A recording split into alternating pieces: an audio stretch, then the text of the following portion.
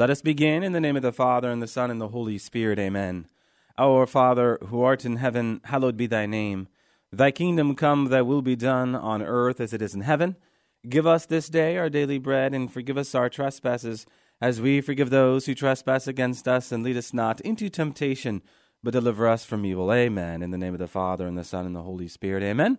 Well, welcome to another edition of Seeds of Truth. This is your host, Joe Holcraft, coming to you from KKXX Studios, Chico Life Radio, 104.5 FM and AM 930. It is great to be with you another Friday evening where we are set to continue our exploration into how to best respond to that question, can you pray for me? Whatever faith tradition you belong to, you have probably received that question, can you pray for me? If not a family member, a friend. If not a friend, a coworker. If not a coworker, someone, right? Can you pray for me? This is a question we've all received. So what I thought we could do is take a closer look at this question. And so what we are doing is breaking down this question into what, initially started as 12 keys, but as I took a closer look, really what we're dealing with are 10 keys. 10 keys to best respond to that question, can you pray for me? So what we're looking at are really 10 principles, 10 things we need to be thinking about so as to better respond to that question, can you pray for me? Just not in the actual praying, but also maybe the practical steps we need to be thinking about to make our prayer more effective. So with that, our first key was praying in faith. Faith is primary. How many times does Jesus say in the gospel, your faith has saved you? We talked about the encounter between our Lord and the Roman centurion. That was the one encounter that Jesus said, what? Everyone, are you looking? Are you witnessing the greatness of this man's faith? Right? So faith saves. Praying in faith is invaluable. Second, we looked at praying in the Spirit. All good prayer comes from the Spirit, right? Romans 8, verses 23, 24, 25, and following, we read about the primacy of the Spirit, that it is the Holy Spirit praying inside of us, that all good prayer starts with the Holy Spirit praying inside of us. So that was another key for us. Third, we took a look at praying on the spot. The need to appreciate the dynamic of time, that all we are given in the end is the present moment. So we take hold of that truth. In the light of being asked that question often, can you pray for me? And we pray with that person and for those people that we are being asked to pray for on the spot, wasting no time. Right? We know not the day nor the hour, so don't waste time. So our time over the past few weeks has been really focused on that principle of time and time being a gift. Now, for this week and next, what I wanted to do is look at the heart. So our fourth intercessory key is praying from the heart. St. Therese of Lisieux says, for me, prayer is a surge of the heart, a simple look turned toward heaven, a cry of recognition and of love, embracing always both trial and joy. So St. Therese, prayer is a surge of the heart. In many ways, the key of praying from the heart is my reason for this series, because far too often, my response to the question, can you pray for me, was half-hearted. And this bothered me because I was not following through on a promise I made to someone. And out from an examination of conscience, I quickly discovered that I was giving my heart to lesser things. Therefore, it was being pulled in more than one direction, namely, for me, material wants and desires. So as difficult as it was for me to admit, I was like the rich young man, maybe minus the rich, okay, lacking the necessary wholehearted response that Jesus was looking for and continues to look for from you and I. My dear friends, when the rich young man asks Jesus what he must do to inherit eternal life, what does Jesus ask of him? He calls him to follow the 10 commandments, right? And in response to this, the ambitious rich man says, well, I've always done that, right? And Jesus replies, go, sell what you have, and give to the poor, and you will have treasure in heaven, and come, follow me. To this, the rich young man walked away sad. Why? Because he treasured his possessions. The rich young man's heart was tied to lesser things. Now, before we are overly critical of the rich young man's response, we ought to first ask the question, what do I treasure? And this is the question we put out front and center. Because as Mark chapter 6, verse 21 reminds us, just a few chapters before we read of this encounter between the rich young man and Jesus, what do we read? Where your treasure is, there your heart will be also. The rich young man's heart was not in it. My heart was not in it. And if our heart is not in it, then our praying for others will go stale and stagnant. More personally, again, my often distracted heart had gone stale. Now, to pray from the heart is to pray from the most interior place of your being. The place where the Holy Spirit, we could say, takes residence. Maybe we can think of it that way. That the Holy Spirit desires to take residence in your heart. The Holy Spirit desires to pitch tent in your heart, making himself very comfortable there. Not just a nomad wandering by or passing through. No, the Holy Spirit desires to pitch tent in your heart. There's a beautiful paragraph that comes to us from the Catechism on the heart. And here the author of the Catechism is reflecting into sacred scripture. The heart is the dwelling place where I am. The heart is where I live. According to biblical expression, the heart is the place to which I withdraw. So the heart is our hidden center. The heart is the place beyond the grasp of our reason and of others. Only the Spirit of God, my friends, can fathom the human heart and know it fully.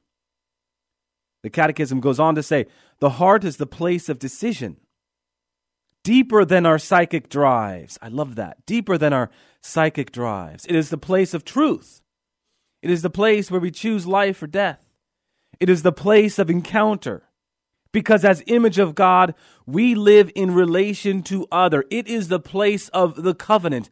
Remember how we have talked about the covenant before. Not this is yours and this is mine, but I am yours and you are mine. This kind of mutual exchange of gift, the giving of oneself. It is just not a compact agreement where we exchange things. No, it is a family bond where persons are exchanged. You and me and I and him.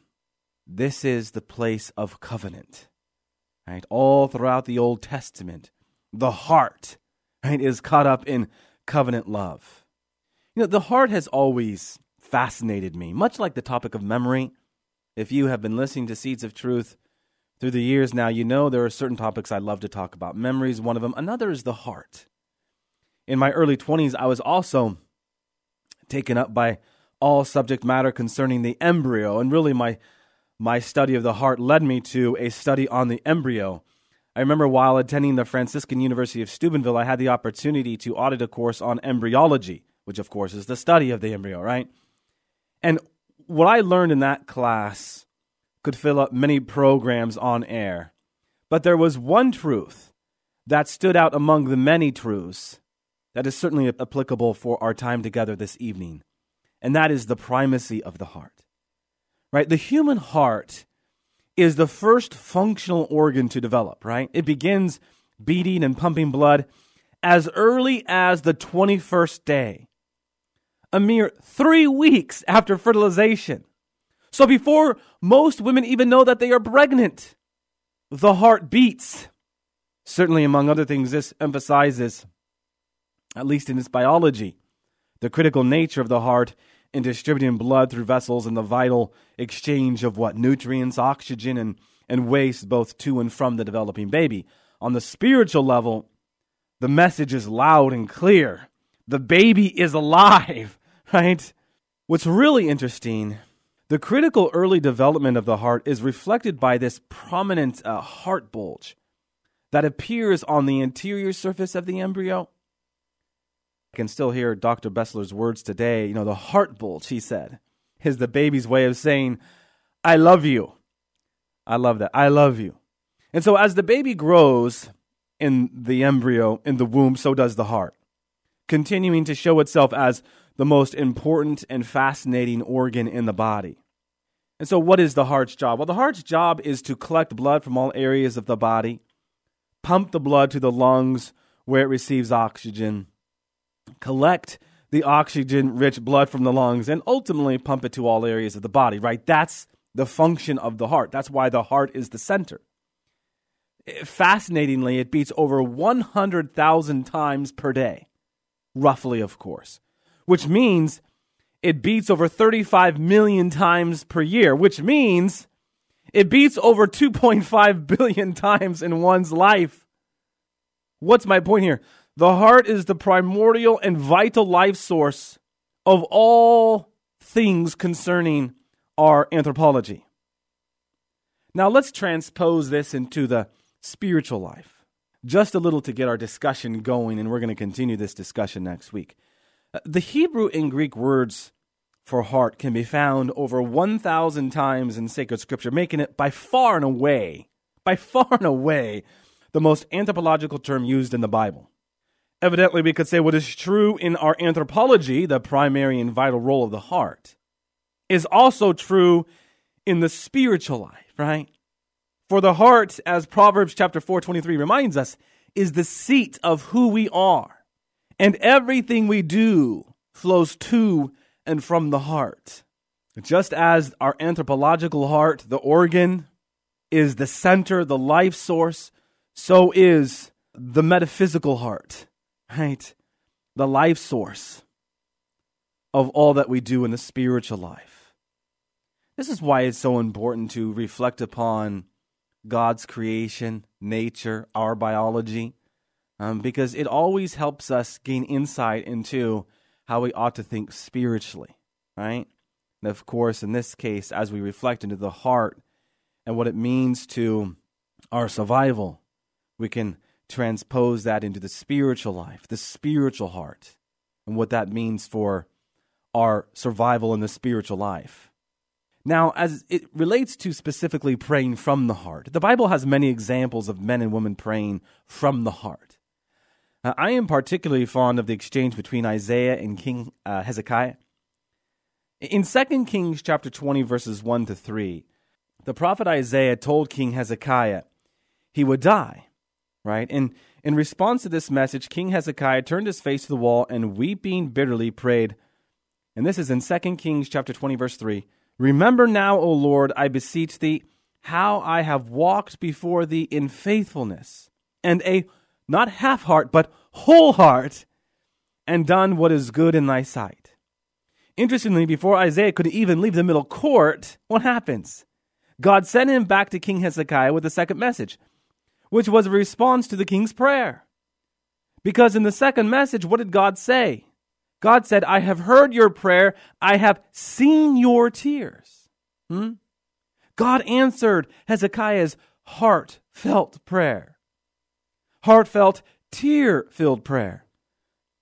How? By adding 15 years to his life. In the end, my friends, God wants more than just lip service. As Isaiah chapter 29, verse 13, and Matthew chapter 7 and chapter 15 would remind us, right? But a people who seek him with their whole heart. So, in our time together next week, we're going to take up this question of what it means to give God our whole heart, that we might say what we mean and mean what we say. And as we do, I think that'll help us better prepare ourselves, better dispose ourselves to offer up better prayer from the heart. All right, let's close with a word of prayer. In the name of the Father, and the Son, and the Holy Spirit, amen. All glory be to the Father, and to the Son, and to the Holy Spirit, as it was in the beginning, is now, and ever shall be, world without end. Amen. And God bless you. Thanks for listening to Seeds of Truth, heard every evening, Monday through Friday at 5:30 here on KKXX. If you'd like to hear this program or find out how you can help support Seeds of Truth, the website is joeholcraft.org.